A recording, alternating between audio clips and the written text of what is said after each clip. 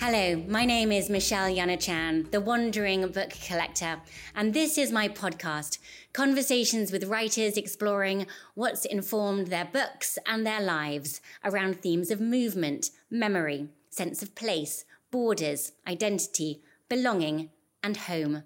The Wandering Book Collector podcast is supported by Cox & Kings, Toomey, and Ultimate Library. On this very special Safari edition, I'm joined by Geoffrey Kent, discussing his memoir called Safari, by chance, a book which opens in Nairobi, Kenya, and follows him on his travels all over the world, from the Nile to Nepal, Brazil to Botswana, Papua New Guinea to the polar regions. Somewhere along the way, he penned his stories of exploration, of adventure, of the pull of the open road, as he built up his business, Abercrombie & Kent, the travel company renowned for its meticulous planning, taking travellers into hard-to-reach wildernesses and cultures. Geoffrey, welcome. Lovely to see you again, Michelle, even though we're separated a little bit. It was much nicer to be in person. Geoffrey, in one of the first chapters of your book, you recount your purchase of a 250cc two-stroke split twin Steyr Daimler Puch for £300, which could do 100 miles per hour. Age 16, you set off from Nairobi by motorbike, solo, bound for Cape Town. And I want to ask you if you remember the feeling you had at the time of the transaction when you bought the bike, handed over the money, and realised you were free.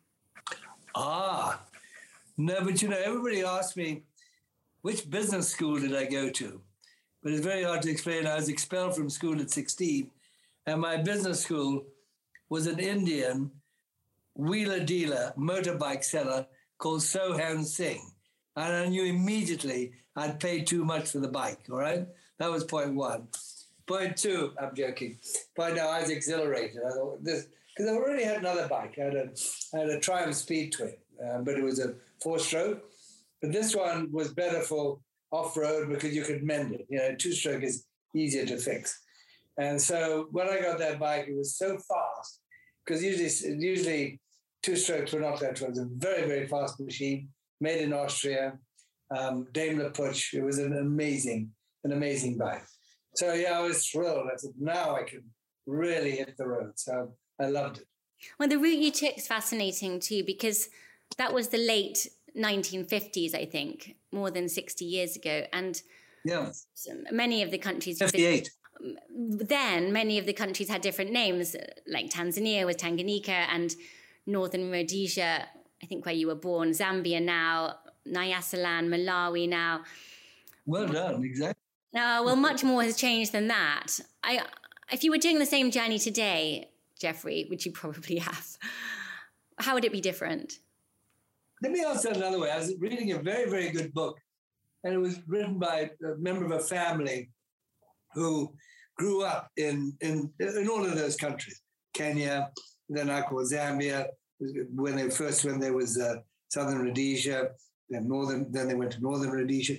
But it's an amazing book. But there comes a time when they've got to go from Northern Rhodesia, now Zambia, to Nyasaland, now Malawi. And they looked it up and said, oh, there's an easy one. We just go across here. And it's a short trip, like a day. Or they go the other way, which is 5 days. And this is now. So guess what they did? They had a big meeting, and they said, no, it's much safer to go the long way. And of course, Geoffrey Kent, 1958, had a showmat, and he left Government House, where I was staying, in Malawi, and then Nyasaland. And I went the short way. And of course, that's why I ended up no ferry, in the Zambezi River, bike underwater, eating catfish and piece of crocodile for about a month until a Rhodesian army patrol took me in. But obviously, if I'd done research, I'd have gone the long way. But I didn't. I just went. So, you didn't actually mention immigration checkpoints at the borders very much in the book. Was it very easy to go across them? Did it not really matter? Was it kind of... They were quite fierce. They were very determined, yeah, because, of course, you were going through the whole you were going through the revolution period at that time. The Mau Mau, it just was full speed ahead, Mau Mau in Kenya. In Nyasaland, you had, I think his name was Dr. Hastings Banda, was imprisoned by the British. And And so they're all pretty strict. Well, I mean, we have become more familiar than we want to be with the notion of hard borders with travel rules and restrictions that have come into play in the last couple of years. So I wonder, was it just youth rather than ease that got you across all these borders that, in fact, were quite troublesome? I think I was lucky. I think I was really lucky. Yeah, because I had no planning at all. I mean, I literally walked out the house. I didn't even know 10 minutes of planning with anybody who'd been. I just thought you get a map and you follow the map, and it's always easy. Follow the road and it'll take you to Cape Town. Geoffrey, when you're travelling overland in that way, it's at a much slower pace, obviously, than if you were getting into a jet plane. And it's a different set of observations, watching the land roll by, the people change in the way they look or what they eat or how they dress or what they speak. What memories do you have of that time? Of that trip, I remember still every part of that trip. I mean, literally, the people I met.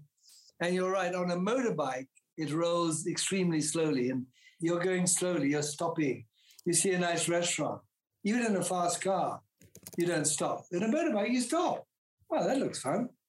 And you stop, and you're fine. You may spend a day, maybe 2 days. And so I think motorbike is an incredible way to travel. I wish I could do it again. I noted in your book the 4 words your father said to you as you left Nairobi. You'll never make it, he said. I'm imagining times that might have spurred you on. For example, you came off your bike in Tanzania. Was that, in fact, part of the motivation for the road trip? Or what else was going on in your head as you took off? My father always said things like to me. I'm just doing an interview now and writing a part of a book. And they're asking him, what would your dad say if he was still alive and you showed him Abercrombie and Kent today? Do you know what my dad would say? You're making it all up. Because he never believed I could take a one truck pony, whatever you call it, into what we built. Never. My mum, yeah, sure. Mummy always said you can do anything you want. But he was quite negative, my father. So, without wanting to sound like the psychiatrist on the couch, but was that part of it? Was it kind of the proving that you could take on a journey like that on your own at that age? Yeah, he thought I had no chance. But he's right. I mean, he was a very skilled tactician. He was a very great on strategy. He thought everything through a lot, where I'm very impetuous. I'm like, you know what? Nothing's going to stop me. And I don't do too much planning. If I believe I can do it, then I get into, and I'm very good at last minute planning as we go. So I had no idea all that would happen, and so no, when I had the worst thing about the fall was my father must not find out, because then he'd come and pick me up. So you failed. You didn't even get to Arusha, would have been the word around the Kent house. You couldn't even get from Nairobi to Arusha. But, so no, nobody knew until, of course, I got to Cape Town. That will keep anyone going, won't it? Kind of proving our parents wrong. Amazing. Yeah. Well, I mean, he had pretty good pedigree, didn't he? Because he mapped the route from Kenya to Nigeria, you wrote in your book. That would have probably been, the 1930s? It was the 1930s. My father, I learned so much from my father because he really was very, very clever. He was all a detail. He was a detail guy. He'd know every mile. Before we went anywhere, he would write on a little notebook. He'd write all the mileage which you take from the map. He'd put the number of miles, the state of the road, and how long it would take in his estimation. And that's how I grew up. For instance, he said, let's go and shoot a guinea fowl tonight before we go to bed, all right? Because you're not going to eat. He said, but let me give you a bit of advice. Take with you a roll of blue paper. I said, a roll of blue paper? Why? Because wherever you go, you've got to put a bit of blue paper on the thorn bush, because the guinea fowl will take you all over Africa and you'll end up not knowing where you are. So to get back to camp, you follow the blue paper back. So that's what I always did. It was, a very simple tip, Always, he said, sleep on a hound field, sleep on a simple bed in the middle of the bush, but always carry with you a mosquito net, because no lion will ever go through a mosquito net. They'll walk around it, but they'll never come through a mosquito net, ever. And so I grew up with very simple, really good things, which came from my father. But my mother was like super salesman, plus 100, Mommy can sell anybody anything. Geoffrey, dig deep for me for a minute and try to define what makes you want to get on the road again and again. You learn so much from other people. I mean, I've learned a ton of things from the different people I've met around the world, all the countries I've been to. One of the scenes you mentioned at the start of the book is the Great Migration, which is the annual cyclical movement of 2 million wildebeest from the Serengeti up to the Masai Mara and back again and again. And you also note in your book, in the Pribilof Islands of Alaska, 3 million birds, 800,000 fur seals, all migrating. And it strikes me as we talk about movement and crossing borders that these creatures, of course, don't know about our manufactured boundaries, unless, of course, we put up a fence or destroy their habitat. I wanted to ask you how you've witnessed the great animal migrations of the world changing, whether because of climate or conflict, for example, and if you could cite some examples of that. Well, you have the great migration in southern Sudan, which I saw years ago in 78, 79. I believe, from what I've heard, that's no longer there anymore because humans are the biggest. They wipe out migrations. Human beings, right? We're the reason, not any other reason. But I hear the monarch butterflies, that's beginning to die out now, And so everything that we had is dying out fast. And, I think the wildebeest migration is the only one still in existence from when I was born. So we, our generation, had it all, and we've ruined it for whatever reason. I mean, I remember one of the last lines in your book, you say is your chief philosophy, as you call it, anticipate the future and its sustainability. Yes, cheers. Have a short echo. It could not be more fitting for this moment in history. How are you, therefore, given what you've just said, anticipating the future and its sustainability? Well, probably I sound like my father. Maybe that's what happens. You become, as you get older, you seem to lose with what you see around you. And the trouble is, I've been there. I mean, we have to work in a superhuman way to protect the earth now, but even so, it's going to be difficult because the ice is melting. The ice in Greenland is melting fast. Don't know how you stop that. It's melting in the South Pole very fast. And so I'm a believer that climate change is here. And actually, I think we should be spending a lot of our money and our thought on protecting ourselves from it, that it is going to happen and what we're going to do about it. And I think we're going to go back to whatever happens, a far, far simpler life because there's so many people in the world.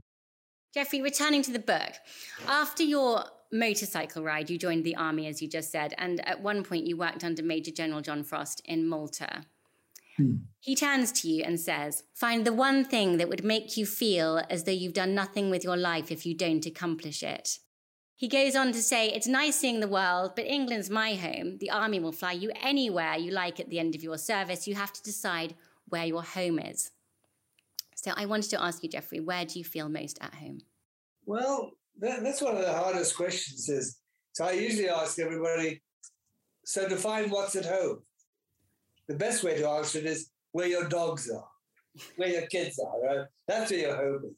But you remember how it used to be, travel used to be such a rare treat. And then it became, something we did many times a year. But where we are now on that kind of roller coaster, given climate and now conflict too, I wonder if travel will again become a rare treat, a kind of a wondrous rare treat. First of all, I understand what you're saying about the sensitivity of the land, about the warming of the planet, etc. But one thing we've got to also understand, we're the people who bring people to see gorillas, right? To see the wildebeest migration. You asked about it. But if you don't have clients coming, they wouldn't be there because there's no money to support the game rangers and all of the staff who are taking care of it. So you're part of the chain. So you may save on the fuel or the plane getting there, but all the 400 of my gorillas, which is half the gorillas in the world, in windy Uganda will die because you're worrying about a bit of fuel. We're there actually to bring sustainable tourism to individual people who are guarding wildlife, flora and fauna. The problem is we live in a very delicate world and we've got to support these people. Otherwise, these animals will not be there, for sure. That I know. Finally, Geoffrey, if you could take a book with you, any book, what would it be and where would you read it? I'd probably take an Ernest Hemingway book, like Green Hills of Africa, all about the greater kudu. And I know it's about a safari, but I think you need something classic like that to reread. One of the books you cite, though, Geoffrey, in your book, which felt real resonance with me, was West with the Night, Beryl Markham. Oh, that's a brilliant book. And I've read that so many times. Oh, wow. I'd take two books. I'd take West with the Night and Ernest Hemingway, because one's about solid safari, and West with the Night, she's so clever. I mean, that's a beautiful book, and all about the Thega Club. It reminds me of my mother and fearless. My mum was fearless. So that's more like way of life. West with the Night, whereas Ernest Hemingway was what I tried to do with safari, even the safari business, because he was the one who really captured safari in its true element, I think, in the early days. Geoffrey Kent, thank you for joining me on The Wandering Book Collector. Thank you very much. Always enjoy our talks. And my thanks to the supporters of this podcast, Cox & Kings, To Me, and Ultimate Library. Goodbye.